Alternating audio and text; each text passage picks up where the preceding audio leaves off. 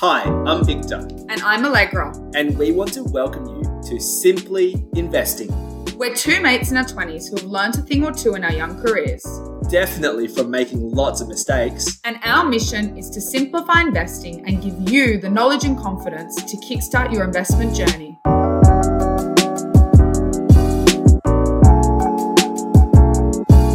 Before we start, a quick reminder that nothing we say is financial advice.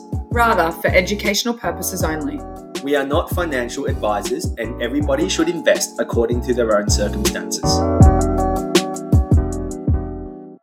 Cool. Welcome back, ladies and gents, to another episode of Simply Investing. In this week's episode, Allegra and I are going to talk about a topic that is hot on most investors' radars at the moment, and that is inflation, right? So we're going to kick off really simply with what is inflation. So in general, inflation is a general rise in prices over time and a decrease in the purchasing value of money.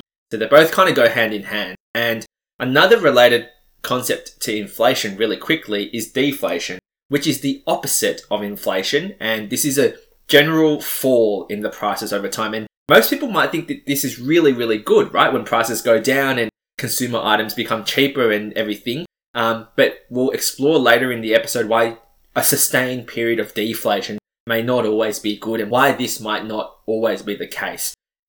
Really quickly on the topic of inflation. So how do we measure inflation? We've explained what it is. It's a sustained general rise in prices over time. And a lot of the bureaus around the world, we're only going to talk about two. So in Australia, we have the ABS, Allegra. Yeah. The Australian Bureau of Statistics, and in the US we have the BLS, the Bureau of Labor Statistics, and they measure inflation through what we call the Consumer Price Index. For short, this is the CPI, and most of you investors out there may have already heard the term CPI being thrown around lately, and because it is the hot topic at the moment as we see raging inflation around the world. And what the CPI does is it tracks price changes in a typical quote-unquote basket of goods and services that most urban consumers buy. And most countries will do this on a monthly basis. Some will do it quarterly, like Australia. And how they measure, like I mentioned, the Consumer Price Index is through a bunch of different groups of items within this basket. And they basically go and take track of the price of whatever they're measuring on a sustained basis, like I mentioned, monthly or quarterly. So, Allegra, why don't you walk us through a couple of the different categories that sit within the Consumer Price Index or the CPI? Yeah, so I guess at a high level, pretty much what is included within the CPI or the CPI categories. The first one that we have that obviously is something that is probably everybody uses, and it's affected heavily by inflation is food. Yeah. So this also has one of the highest weightings within the CPI at around 13.5%. Yep, that's right. And food, I think we should also mention, includes eating out as well. So I think when these bureaus do it, or the ABS or the BLS or whatever, I think they have like a budget on what the typical, urban family would, how many times a week they would eat out at their local Thai or whatever. And do they just go to the same local I think Thai so. and have the same, I think they have, see you once monthly or something? I think they have to do that. They have to keep it consistent and measure it that way. So I'm going to say yes, though I don't really know. Right. So I guess the second kind of category is energy, and this also includes fuel or gasoline. We've seen a big increase in fuel prices lately, haven't we? Yeah, and I guess that's probably also off the back of the, what's happening in Ukraine and Russia. But yeah, I think that fuel has been heavily affected by inflation. Yep. And that, is obviously off the back of also what's happening worldwide. Yeah, and I think they're tipping fuel to hit $6 a gallon in the US, and in Australia, I paid $2.20 for a litre. What? Yeah. We just Where did you get gas? Yeah, it's like $1.90, isn't it? Yeah, but it's not always been $1.90. Sometimes it fluctuates. I think recently, to be fair, it's fluctuated between $1.70 and $2.20. Yeah. Do you use that app? Fuel Map? No, what does that do? Oh, there's an app. This is probably a good hack for everyone. There's an app called Fuel Map, and basically it's just like a map that has all of the different service stations. Oh yeah, I do use that one. But what do you do when they're all $2.20? Yeah, it's pretty grim. I think I went on the other day and it was like every like service station around me was like There's one near your $1.89 or house that's $1.90. really cheap, by the way. Which one? The one up the road. Oh, the Metro? The Metro. Yeah. That Metro one- generally is cheaper, I think. Cheaper, but I They think... probably put like water in the petrol or something. Yeah, I always think about the fuel quality, but I mean... Anyway. The weighting isn't my that... car's still working, so... The weighting isn't that high for this one, right? 8%, Yeah. or approximate. These are all approximate 8%. Right. But and I think that still, something like a fuel probably, you know, if there wasn't a war happening at the moment, would be, you know, less affected by inflation. But I think, you know, Yeah. we're probably in a can't stop period- that, man. Yeah. So anyway, moving on. Yeah. So yeah, the next one, and this is obviously quite a heavily weighted category, is commodities. Yep. So for example, medication, cars. I guess car insurance, people spending on their cars, registration, all that kind of stuff. And obviously, I really don't know how they measure this, but like the average spending on medics, seeing a doctor. Right. I mean, yeah, most people do, I guess families or households would see a doctor. Somebody Yeah. in the family would see a doctor maybe once a quarter or something. Yeah. That's probably how they do it. And that's weighted at 21%. So that's, yeah, quite high. Yeah. But I guess maybe they'd have like the price to buy the same car or something. I'm not sure. Yes. Yeah, exactly. Probably, yeah. All right. So the next category that is, yeah, the heaviest weighted out of the, you know, the list of categories is housing. And I guess it's worth noting for this one that by housing, we don't mean the price of buying a house. It's the price of rent. Yeah, we'll come back to housing at the end because it is the heaviestly weighted one. And it makes sense because a lot of most people's paychecks would go towards rental, paying rent. But we'll touch back on this particular part of the CPI, which is housing. And yeah, it's the weighted at 32.5%. So Yeah, so that's Yeah. the heaviest weighted category within the CPI. Yep. So yeah, the next one we have is healthcare, which is at around 7% of the overall weighting. Yep. And then we've got transportation, which is around, 5.7%. yeah, And then the last is just other expenses, which is, a general category, which is also at around 11.7%. Yeah. And that obviously makes up your 100% weighting, Yeah. which is your, consumer price index. absolutely. So just to quickly touch back on housing, right? So the Bureau of Labor Statistics, which is the US bureau, they call housing shelter, and it is the highest weighted category. I'm sure it's the same here in Australia as well. But basically, it's using the concept of owner's equivalent of primary residence. So how much homeowners would charge to rent their home unfurnished without utilities. And basically, it's a pretty, I guess, questionable measure in some ways because the CPI could ultimately give a false low inflation reading due to low rental yields, even when home prices are really high. And I guess a prime example of this would be COVID, right? And during, I guess, the COVID years, a lot of governments around the world printed a lot of money. And, we've both benefited from this, but house prices skyrocketed, absolutely skyrocketed, but rentals didn't. Rental incomes didn't. Rental yields didn't, right? And I guess it's worth on that to kind of say that, rent going up goes hand in hand with wage increases. Yeah. So, when there's an increase in obviously wages, generally, rent will increase or will follow. So I think, we've found that probably in states like Brisbane where previously they didn't have an increase in wages for quite some time, rent stagnated, but recently that's picked up again. Cool. Yeah. And as we mentioned, right, like during the time, as you mentioned with Brisbane, but also during the coronavirus time, right, here in Australia, we didn't have open borders and we didn't have any international, I guess, students or international visitors or people that kind of come to visit, the major cities, Sydney, Brisbane, Melbourne. And a lot of, I guess, apartments in the city or dwellings in the city went unrented because the market was just cool and there weren't that many people here to rent. And so housing, yeah, that's just a little caveat there. And the CPI, we also want to touch back quickly on food and energy. So we mentioned food is 13.5%, energy about 8%. And these are two commodities with really wild price swings. So yeah, we mentioned food.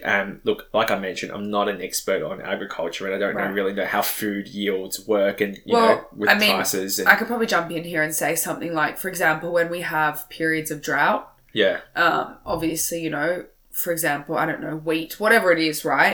If you can't farm as much of that type of crop, well, then there'll be a shortage, which obviously lead to a price increase. But yeah, Droughts is a great example. Yeah, or, when there's bushfires, whatever it is, and obviously farmers aren't able to produce as much of a certain good or as much of a crop or whatever it is, then obviously you'll see a lift in prices. Like when they had that, the cyclones, was it? Oh, yeah, and all the bananas. The bananas it was like $20. Yeah. I love bananas, which is why, it was tough time for me back then.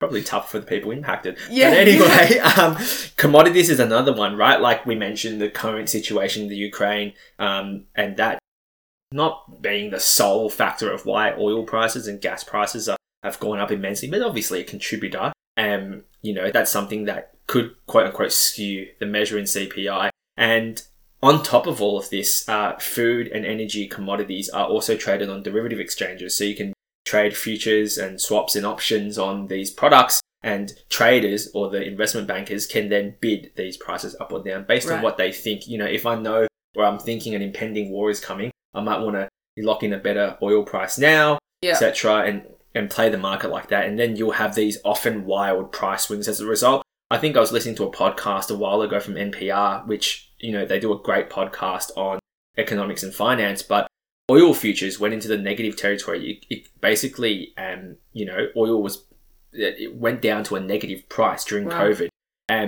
Because, it costs more, and I wouldn't say cost more, it costs a lot to store oil in tanks and vats and things like that. And all these bankers, they, something to do with contracts coming up to maturity and they couldn't deliver on the oil, all that kind of stuff. So this is what we're talking about here. And to net that out, right, in a long-winded way of saying, we also have something called the core CPI. So we call this core inflation, and that takes out food and energy spikes in terms of their prices. Yeah, so like I mentioned, we have that core CPI measure, and this solves the problem of volatile food and energy prices by excluding them. For example, the latest inflation figure that came out of the US in April was 8.3%, and the core inflation was 8.1%. Look, not too much of a difference, right? But not a huge difference at all. No, not a huge difference at all. But I think what the Fed or central banks look at, they usually consider more the core part of inflation when deciding whether to raise interest rates. And interest rates are going to be very, very closely tied to inflation, as we will mention in the later parts of the episode. But I guess in a nutshell, like we mentioned, this is what inflation is, right? A sustained general rise in the prices of goods and services, and it's measured through the CPI.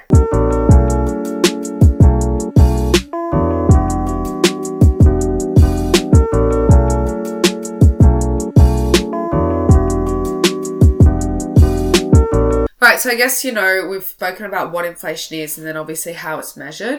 And I guess, the next kind of question is, how do we as consumers get impacted by inflation? Anyway, so pretty much, we'll use, I guess, a practical example. Yeah. If you have $1 million in the bank, let's say, and, based on current inflation over a year, you basically lose 83,000, which is, 8.3% like we discussed. And that's in America, right? Because the latest inflation rate came out in April in the US at 8.3%. And obviously that's annualized, like April to April. So, if it goes for that whole year, then, in your $1 million in the bank, you would lose $83,000. You would lose 83K.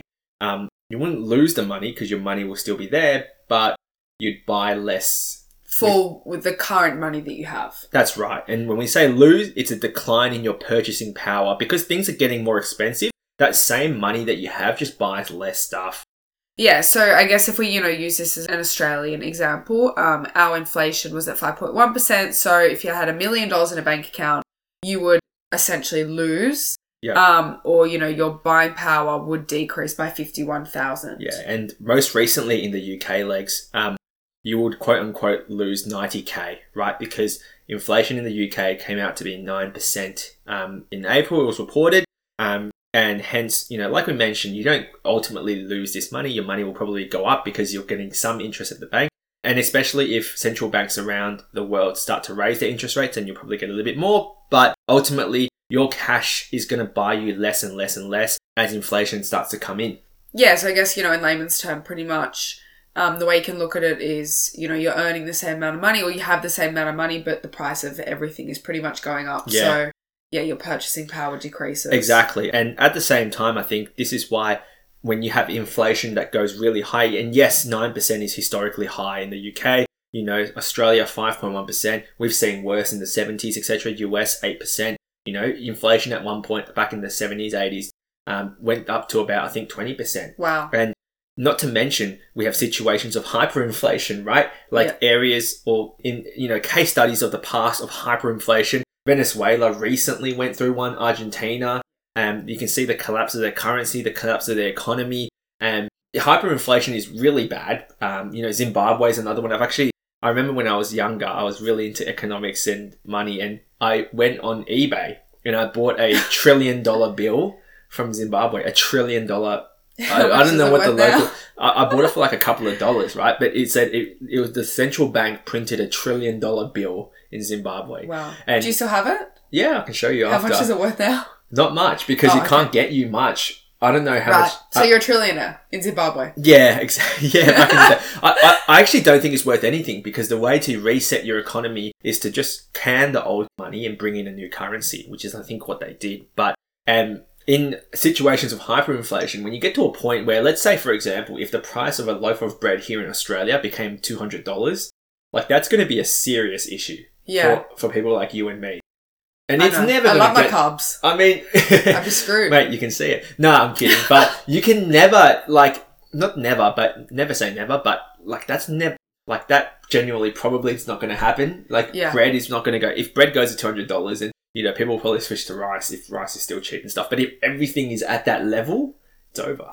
Yeah, right. And I guess, on that as well, most companies will continue to give, if your company gives a CPI increase, it's not at 5.1%. They'll give it about, anywhere between 1% and 3%. So that makes me really sad. I know. It's difficult when, wages obviously don't increase at the same rate as inflation does, but that goes hand in hand. If wages were increasing at the same rate as inflation, then it would be hard to actually decrease or, reduce the impact of inflation overall. That's right, because people then have more money and they'll generally probably spend it, and unless you really start to push interest rates higher and higher, which is what a lot of banks around the world are doing now. And we released an episode on interest rates, would have been a couple of weeks ago. So if you haven't listened to that yet, please do, because we're in an environment where inflation is running away or starting to run away, and central banks around the world are they're on the back foot, but they're starting to raise their interest rates. I think the future of the economies around the world will depend on how high interest rates go. If interest rates do go to 20%, we're no doubt going into a recession. All your shares are going to crash. Everything's going to crash. Oh my God. If it does go to 20%, 20%'s high though. Yeah, that's crazy. If my mortgage became 10% even. Crazy. I'm going to be calling you and asking for the loan. For a loan? Honestly, it's crazy. But, we're getting a bit sidetracked. So really, why don't we start to explore how do we, base our investment decisions on inflation, or, how does inflation affect our investments? So a really famous quote from billionaire investor Ray Dalio, who manages the fund at Bridgewater Associates, one of the largest hedge funds in the world. He always says cash is trash. Right. And I think a lot of people take that and go, this guy hates cash. You should all be all invested in shares. And then I think one of the reporters, Andrew Ross Sorkin, who's, someone I listen to as well, he asked Ray Dalio the question, if cash is trash, what do we do? How do we invest currently? Because my stocks are down 30%. My Tesla shares are down 50% from their all-time highs. And he, what he says? He goes, well, stocks are more trash, right? Yeah. So it's all about picking your poison. I don't think keeping cash is bad in an inflationary environment, because in an inflationary environment, what you'll start to see is central banks raising interest rates, and that will invariably drive down asset prices, like we mentioned in our previous episode. But inflation is only one measure of an economy. If you're in an inflation environment like Zimbabwe back in those days, it doesn't matter what you do. You're cooked. You're screwed, right? Yeah, but that's true. In most developed economies, the way I see it is, we are starting to see inflation rise. And, how do I invest? Well, you want to try and beat that inflation number then. Well, how do you beat 8% return? If I put it in shares, it goes the other way. If I put it in cryptos, it goes, I'm not eating for the next 2 years. Yeah. That's it's tough, right? But I think there are investments that do decent in inflationary environments. I think commodities is one. So if you got into oil or oil companies. Well, yeah, because, obviously then these companies are charging more money for their goods or services. And in turn, obviously their revenue and profits will be up. So, if they're producing, healthy results in terms of profits and all the rest of it, then generally you as an investor will also benefit from an increased asset price, of course. And food as well is another one. So obviously I work for a supermarket, but investing in retail at the moment or consumer staples, because no matter how expensive food gets, and we're talking 8% inflation, like a loaf of bread might go from 2 to maybe 3 at most, 3.50, right, in terms of how much it'll go up. Food, people are still going to buy that, and people are still going to eat food. Well, they have to, yeah. Yeah. And I mean, and then you could even go even further and look at, obviously the ingredients that make up food, so things like wheat and all the rest of it. Commodities, yeah. Absolutely. Gold as well is known to be an inflation hedge, because an ounce of gold is always worth another ounce of gold.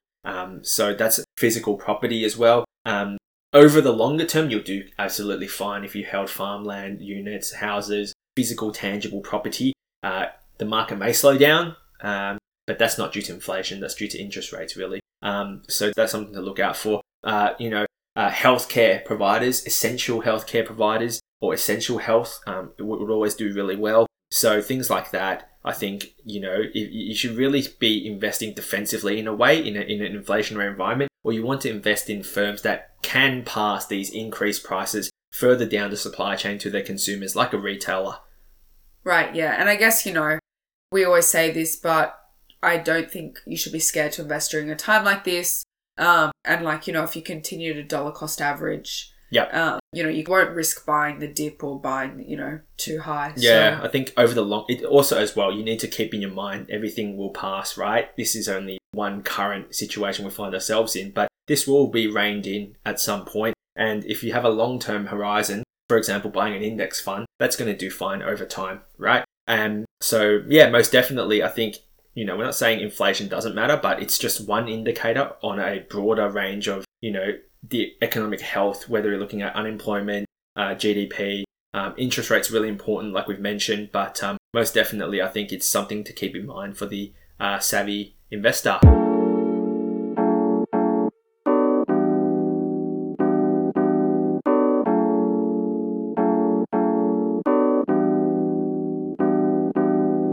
All right, welcome back, and let's kind of have a more general discussion on inflation and overall how inflation as a singular indicator can kind of give you a little bit of a broader picture on how the economy is doing. So I'm going to start off firstly by saying, look, you can't look at inflation by itself. It just like you can't look at unemployment by itself. It doesn't give you the full picture of what the economy is doing, how it's working, what to look out for, etc. So, as an economic indicator, inflation more generally, you need to consider with other factors like interest rates, like GDP, like unemployment, like any structural shifts, technological breakthroughs like the internet, right? Things like that. But, at a very high level, I'm going to present, 3, I guess, quote unquote scenarios, but just 3 general points of discussion. The first is, I want to say a healthy level of inflation is actually good for the economy. I think it signals a healthy economy. Most central banks will target 2 to 3% inflation. Obviously, we're not there now. No. I think we're a little on the high side.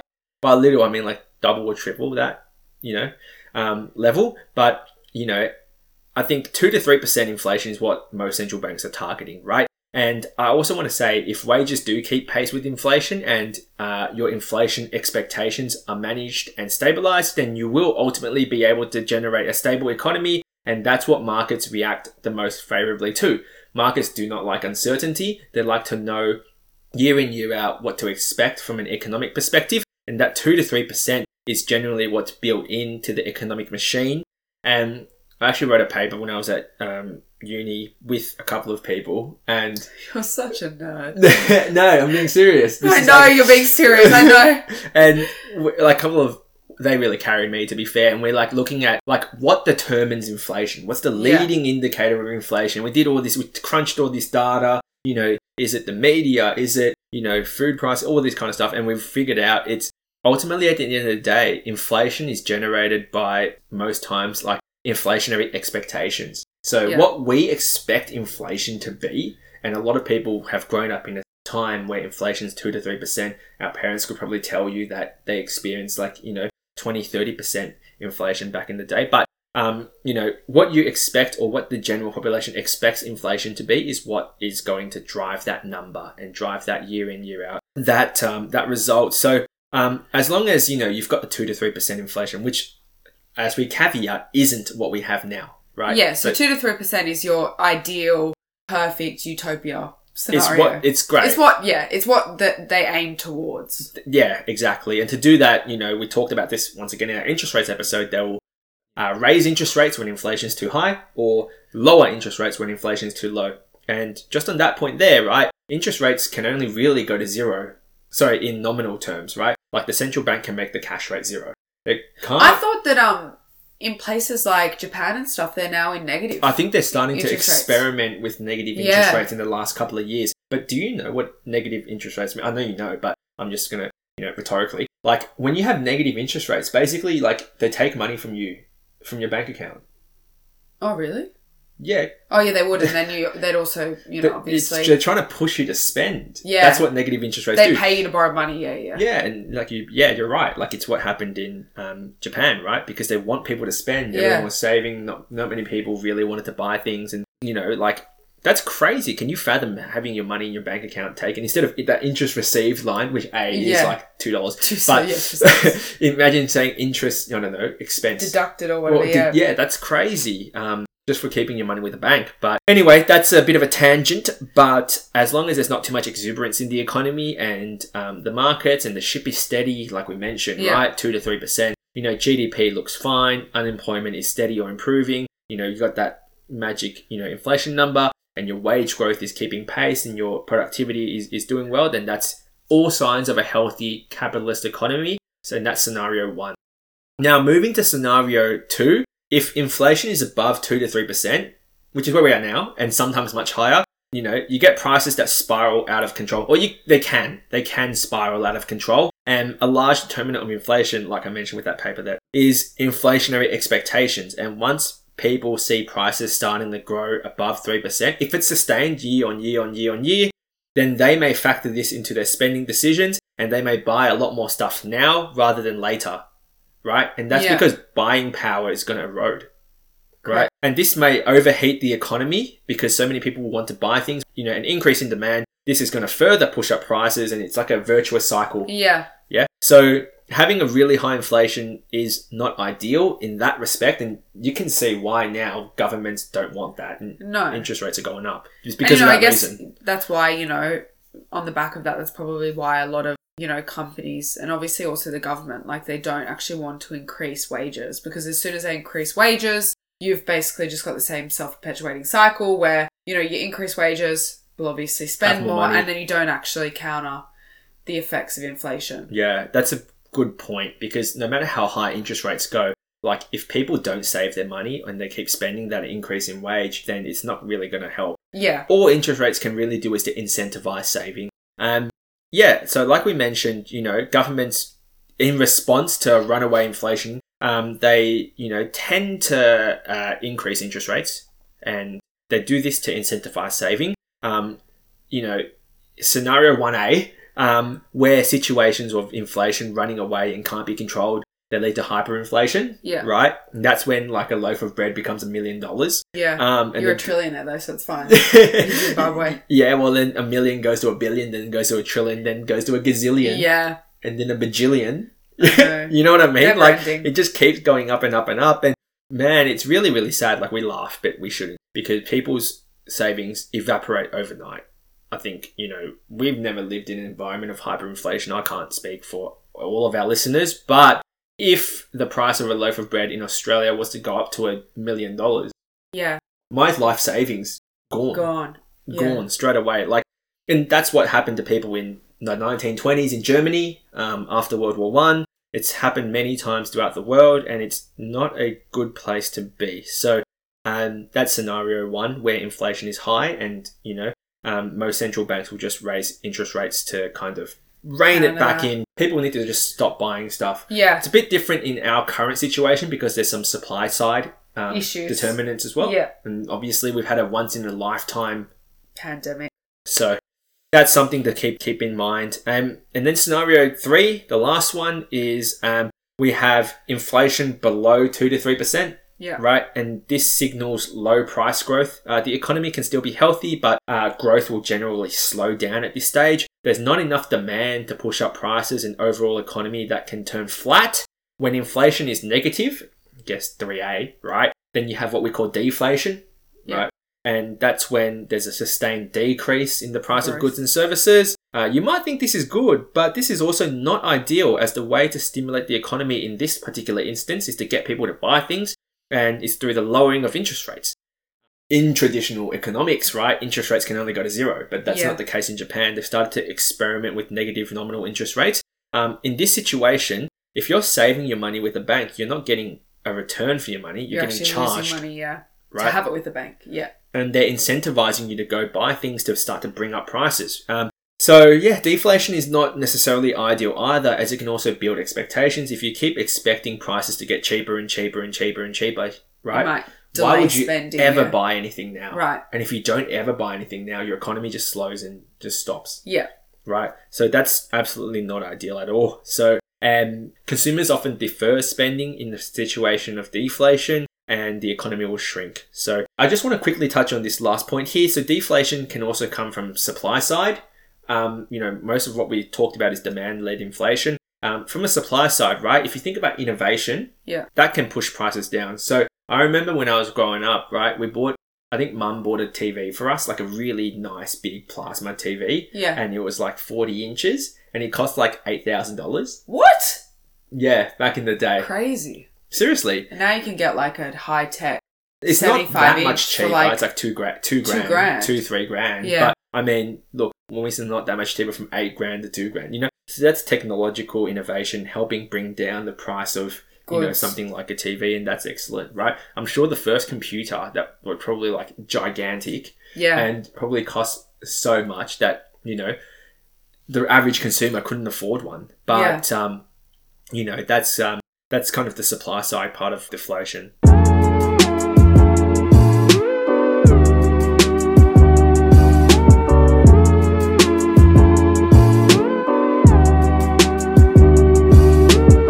Yeah, so I guess that pretty much wraps up, a broad overview or a broad conversation surrounding inflation.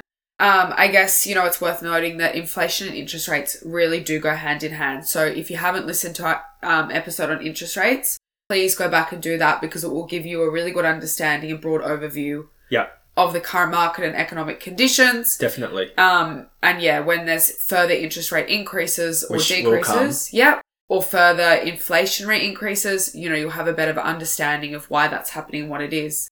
Join us on our next episode where we will discuss all things in the metaverse. And if you have any questions on today's episode or any of our episodes in general, please feel free to DM us, reach out to us. We're at Simply Investing Podcast. We're on Instagram, Facebook, all our major socials. We'd love to have a chat with you, so please let us know your thoughts, and we hope you're all doing all right there with the current inflationary environment.